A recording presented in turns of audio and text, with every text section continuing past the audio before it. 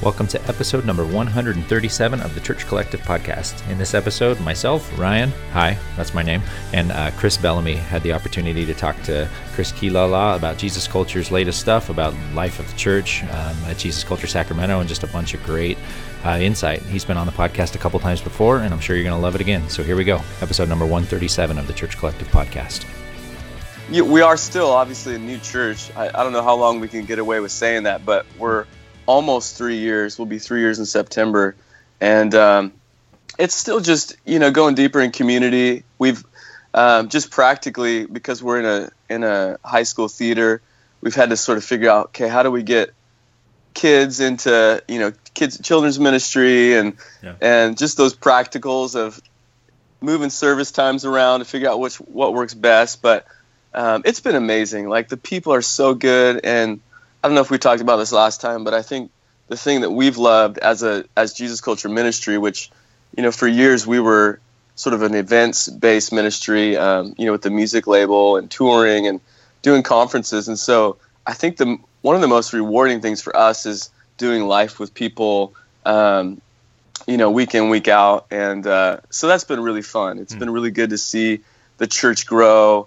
As far as a worship culture, me being the worship pastor, like, for me, that feels really fruitful and rewarding to every week see people go after it during worship, and to see even our younger leaders that we're raising up grow in their authority. And it's just been, for me, it's just been really fun to watch. Sure, that's great.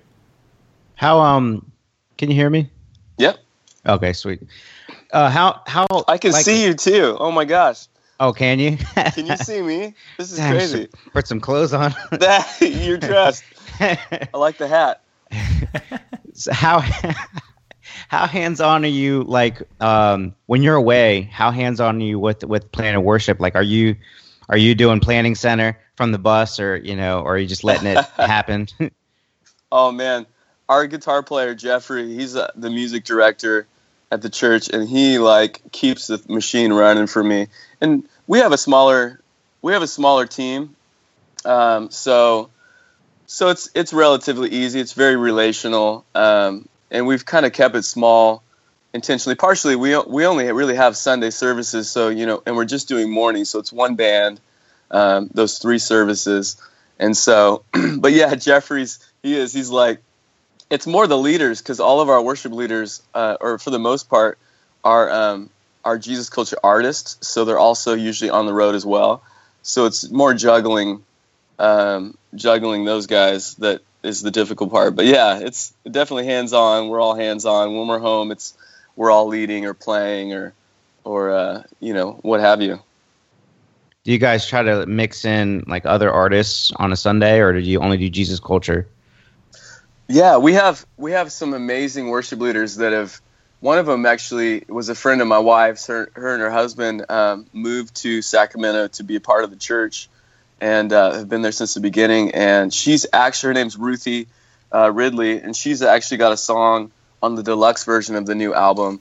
Again, not an official, if you call it a Jesus Culture artist like the Torwalds, but she's amazing, and she leads almost every, a couple times a month. And then we have a couple other worship leaders that were just on staff. One of them came, her name's Tony, just to be on admin, and she's turned out to just be an amazing worship leader.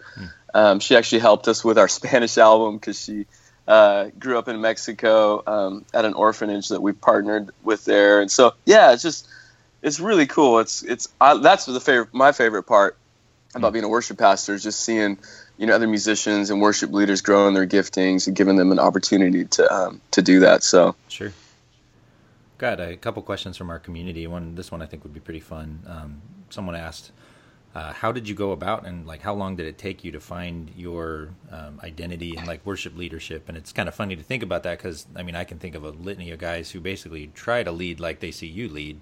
So I'd love to hear how you landed on the way you lead worship, and just kind of the way you exhort and your voice in it. What did that look like? It is funny, and I don't speak ever really, but I just talked about this up at Worship U at Bethel last week, and I think one of the biggest things, people in general, but creatives especially struggle with is comparison, and just trying to find their, for our worship leaders, like their voice and like how do we fit in. For me, when I was growing up, when other worship leaders would show up, I remember when Jeremy Riddle came to Bethel, I was like, oh my goodness, his voice is so good, and he's just like a powerhouse. Like, you instantly sort of naturally look at yourself like, oh, am I measuring up? Or you instantly want to compare. And I think that's something that we have to constantly be aware of as, we're called, obviously, if you're called to be a worship leader, then God's called you to be a worship leader and called you to be yourself. Sure. And so for me, that's something I've had to learn over the years is like, sure, there may be people that may have, a better voice than me, or a better guitar player. For years ago, it was drums. There were several better drummers around. But for me, I just had to go, okay, God called me to do this. Like, He's given me a passion for a reason.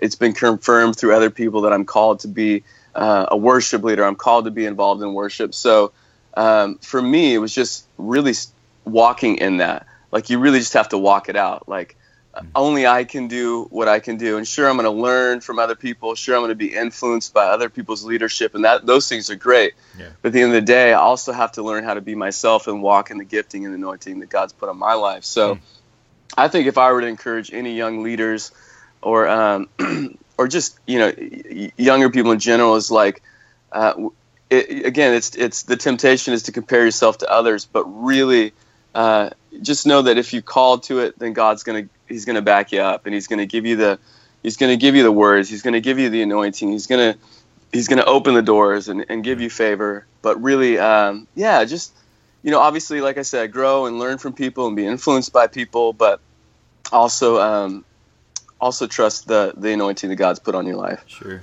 Yeah, that's great. How do you keep yourself inspired in songwriting? Like, what does your process look like for just constantly being able to turn stuff out without feeling like you're, squeezing a dried up lemon? I guess that's probably a bad illustration. I don't know. I was like, I'm trying to come up with some illustration. But how do you keep yourself like fresh creatively? Oh, totally. I mean, it does somewhat go in seasons, and I think that's where the discipline has to kick in. Mm-hmm. For years, it was like I felt like I was just going when I felt inspired. But really, the last couple of years, and maybe we've talked about this on previous interviews, but I've had to learn the discipline side of it. And but I mean, it's today, just practically, it's so easy to capture an idea quickly. So, like, for instance, I mentioned I'm on vacation right now with my family, and if something that my girls did like sparked an emotion or whatever, I can instantly now with smartphones and what have you, like jot down a quick lyric idea or throw down a quick melody and go back to those things. But for me, it is seasons, and I do actually have to block out time. For me, that's the way my brain works. Like, I can be pretty one-track minded. I'm not great at multitasking and jumping in and out of different sort of roles. So once I'm in that songwriting mode, it's easier for me to focus. So even like I mentioned, next week we have a bunch of writers coming in from all over the place, and we're just gonna focus on songwriting. And there's beyond just setting up a time to do that, there's some intentionality behind it. Like, okay, we have a project coming up next January, so we want to have songs ready. We want to be able to lead them at church to see how they fit, which is somewhat new for us. We're usually never that ahead of the curve when it comes to an album. It's usually like leading them for the first time when we're recording. But and then two, we're also banding. Our pastor had, this is a new thing we're trying for this next writing camp, if you will, if we can call it a writing camp, is he recorded videos for every day for all the different writing groups that are happening to watch, that basically share the heart behind why it is what we do and what sort of songs we want to capture. So you mentioned like what's going on in the church, what is God doing in the church in the season. Like banding will mention, hey, we're going after this, or we'd love to see this breakthrough in our church. Can we write about this? So That helps for sure. Like, I think that's an inspiration as well, connecting with your pastor or if you're writing worship music, like, get that theme that's going on in your church. If you feel like you need breakthrough in a certain area in church or in your church, like, write about that. If you feel like if it's freedom or whatever, like, write about it. I know we've probably talked about this before, but we were always challenged as writers, to write about where we want to see the church in 10, 15 years. We got to sing about it now. If we want to see the church, walking in this, then we got to start singing about it right now, if that makes sense. Yeah. So, because that's what music and songs do. When we come together and worship, they remind us, we're obviously singing about God, but it's also reminding us who we are in God. Mm-hmm. And so, I'm rambling, but I'm obviously very passionate about songwriting. But I think if we could just sort of point people to God, remind people of who we are in God, and always, I will say this one last thing is like, no matter what season you're in, if it's a painful season or if it's a fruitful season or whatever, like, always point people to the goodness of God and the answer, and that will continue to move the church forward. Yeah. Did you guys bring any guest writers for this album, like the non-Jesus Culture members?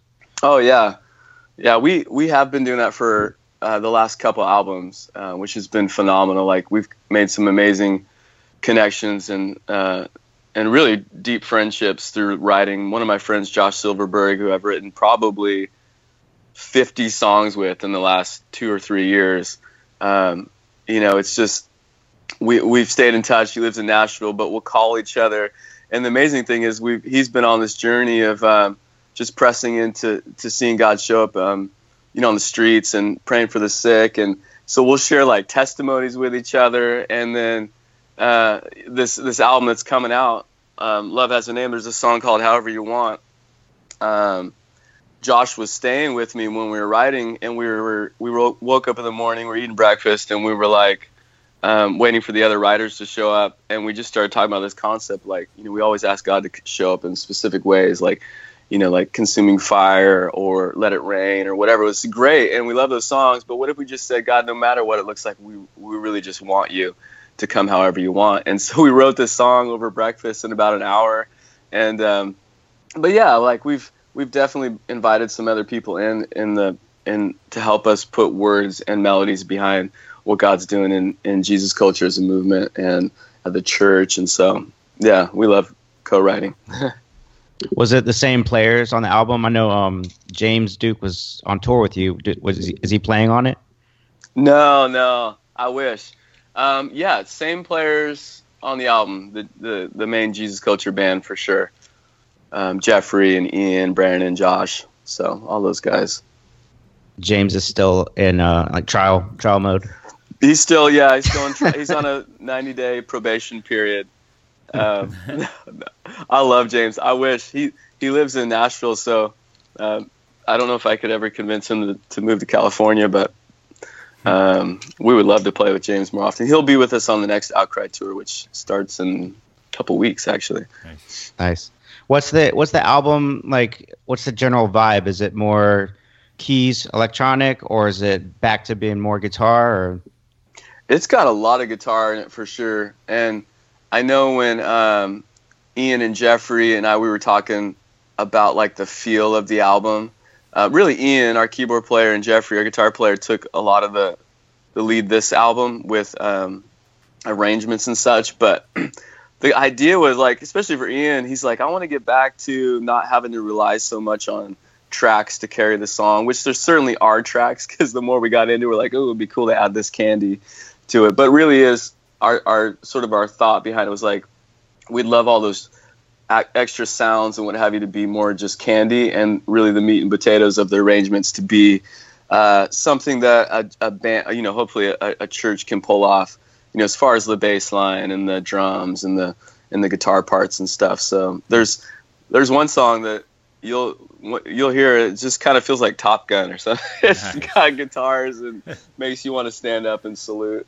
But yeah, I don't know if that answers the question, but it's probably a little more back to that, sure. Guitars and. Where are you guys tracking? We recorded at the church, and then did some dubs over at our studio, which is still in Reading at the Sound House. Jeremy Edwardson, our producer, owns 2 studios up in Reading, so we'll go there and do post production and stuff. But yeah. How close are you to Bethel? As far as distance or relational? Like, how far is it? It's about 2.5 hours. Oh, okay. So it's not that bad. No, not bad at all. Yeah, it's a really boring drive. Which aren't you guys from Central California or Northern California? I am. Yeah. So Chris is asking that question. I'm like, come on, man, that's easy. Like Chris is on the East Coast. Well, I'm on the East Coast. Right. So yeah, exactly. It's a boring drive, but we go up there a lot. We love visiting Bethel, and I have family up there still and stuff. So. Got another question from our community. A gal named Sarah asked, what advice do you have for a new young worship leader starting out in full-time ministry? And I think we probably talked about that a couple episodes ago, but I mean, there's always fresh insight to dig on that. So you maybe want to riff on that a little bit? Advice for new worship leaders? Yeah, just advice for somebody just starting. She said, sounds like she just got into full-time ministry and is just asking for what should she be watching for? What should she be doing? Yeah, absolutely. I mean, there's so much I can say about that. I think we just talked about it a little bit earlier, but if you feel called to it and others have confirmed that, then don't ever doubt the calling God's put on your life. So, when insecurity tries to creep in or comparison, just keep your heart just rooted in the truth that God's called you to it, and that He's made you a certain way, and He's given you a specific voice, or whatever it is. Yeah. So. I think that's huge because I see often, I mean, even with mature worship leaders or artists, there's the temptation's always there to compare. And then beyond that, I would say learn as much as you can from people. And for me, I learned a ton. I used to play drums with Brian and Jen Johnson from Bethel Music for years. I lived with him. I grew up fishing with Brian, but for me, he was someone I always just watched. Obviously, I was following him on drums, but I was always just so impressed and amazed at how he could lead a room corporately. He's just a great corporate leader, but he's also so good at waiting on the Spirit and feeling, trying to feel where the Holy Spirit's going in the room. And so there was definitely a sensitivity that I learned from Brian and from Jen, and I think. Excuse me. I think a really big part of that is not being afraid of a potential awkwardness, or you know what I mean. So it definitely takes a little bit of risk to get outside of your set list or what have you. But if you have permission and connection with your senior pastor, and you have the ability to do that, it's just amazing to see what God does when you actually take that risk to sort of feel out where He's going in a moment. And sometimes it works and sometimes it doesn't. Yeah. And but that's okay. And I would say that's something I learned as a young a drummer in church, was just wow, you can actually I just learned a ton from Brian and Jen, just how they would flow and not be afraid of waiting in a moment. Sure. Something I wanted to ask, this is not pertaining to the new album, but to the old album. For some reason, lately I've been seeing a lot of debate about the meaning of "In the River," theologically. Uh-huh. And you wrote that, right? I did, and I hope I can answer your question wherever. Yeah, so I mean, everybody's just going back and forth. I think it means this. I think it means this, and so I just love to take time to ask, straight from the horse's mouth, what's the meaning? Yeah, what's funny is that song came out. It was the middle of the day. We had just gotten back from lunch, and we were just we need a song that just makes you feel happy, that reminds you of being a kid. And as we were talking about it, we're remember that song? I've got a river of life flowing out of me, makes the lame to walk. The one you sing in children's church or whatever. And as we were singing, we're oh my goodness, these lyrics are really deep. Makes the lame to walk and the blind to see. And so we're we started singing these lyrics I come alive in the river. Like, what does that look like to actually have a river of life, like his spirit flowing through us? It's flowing through us. It's not just something that's stagnant and that just sits inside of us. It's something that when we encounter his love and his joy, like it's something we can't help but we can't contain it. We can't help but share it with others. And so that was the idea behind the song, was like, we've encountered this love, we've encountered this joy, like a river flowing through us. And why? Because it's to give away. It's open the I'm going to try to remember my own song bridge, but like, open prison doors. How does it go? Anyhow, you know what I'm saying? Like, it's not just for us, it's for others to experience freedom and joy and liberty at the same time. So that's cool. Does that answer? Is that theologically okay? Yeah, no, yeah. It's just funny, like, and it's weird to see, like, it's been out for a while, and like people all of a sudden having these debates. I mean, I've seen at least 3 debates in the last 2 weeks about it, which is weird, you know. But I would love to read those. That's funny. Yeah. So on the next album, like, do you have any In the River songs, or, you know, did you try to say like, we need this, we need that, another big this song or whatever? Yeah, I mean, Halls of Heaven is one that I think it's already out for pre-release, but it was that similar, like, what does it look like to be a child? And, you know, again, me thinking of my kids, and as we were writing, it was like, just what does it look like to feel that love and acceptance before the Father? Like, my kids, you know, they aren't afraid of me. And obviously that's different, you know, there's a fear of the Lord and what have you, but like, there's also just that love and acceptance that we can come boldly before God's throne. And so, so it's just picturing, like, what does my kids do when they're, you know, when they wake up, like they run in and they're excited about the day. And so the song Halls of Heaven was just sort of those feelings put to sort of an up-tempo. Jesus Culture's up-tempo isn't very up-tempo, we've realized. Somehow we gravitate towards slow, moody, broody stuff, but for us, it feels pretty up-tempo, especially the older we get. But yeah, there's some other songs. There's one song called Weight of Heaven that's definitely got some movement to it.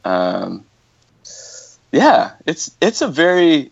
There's just a lot on this album. The more I think about it, there's just a lot of different...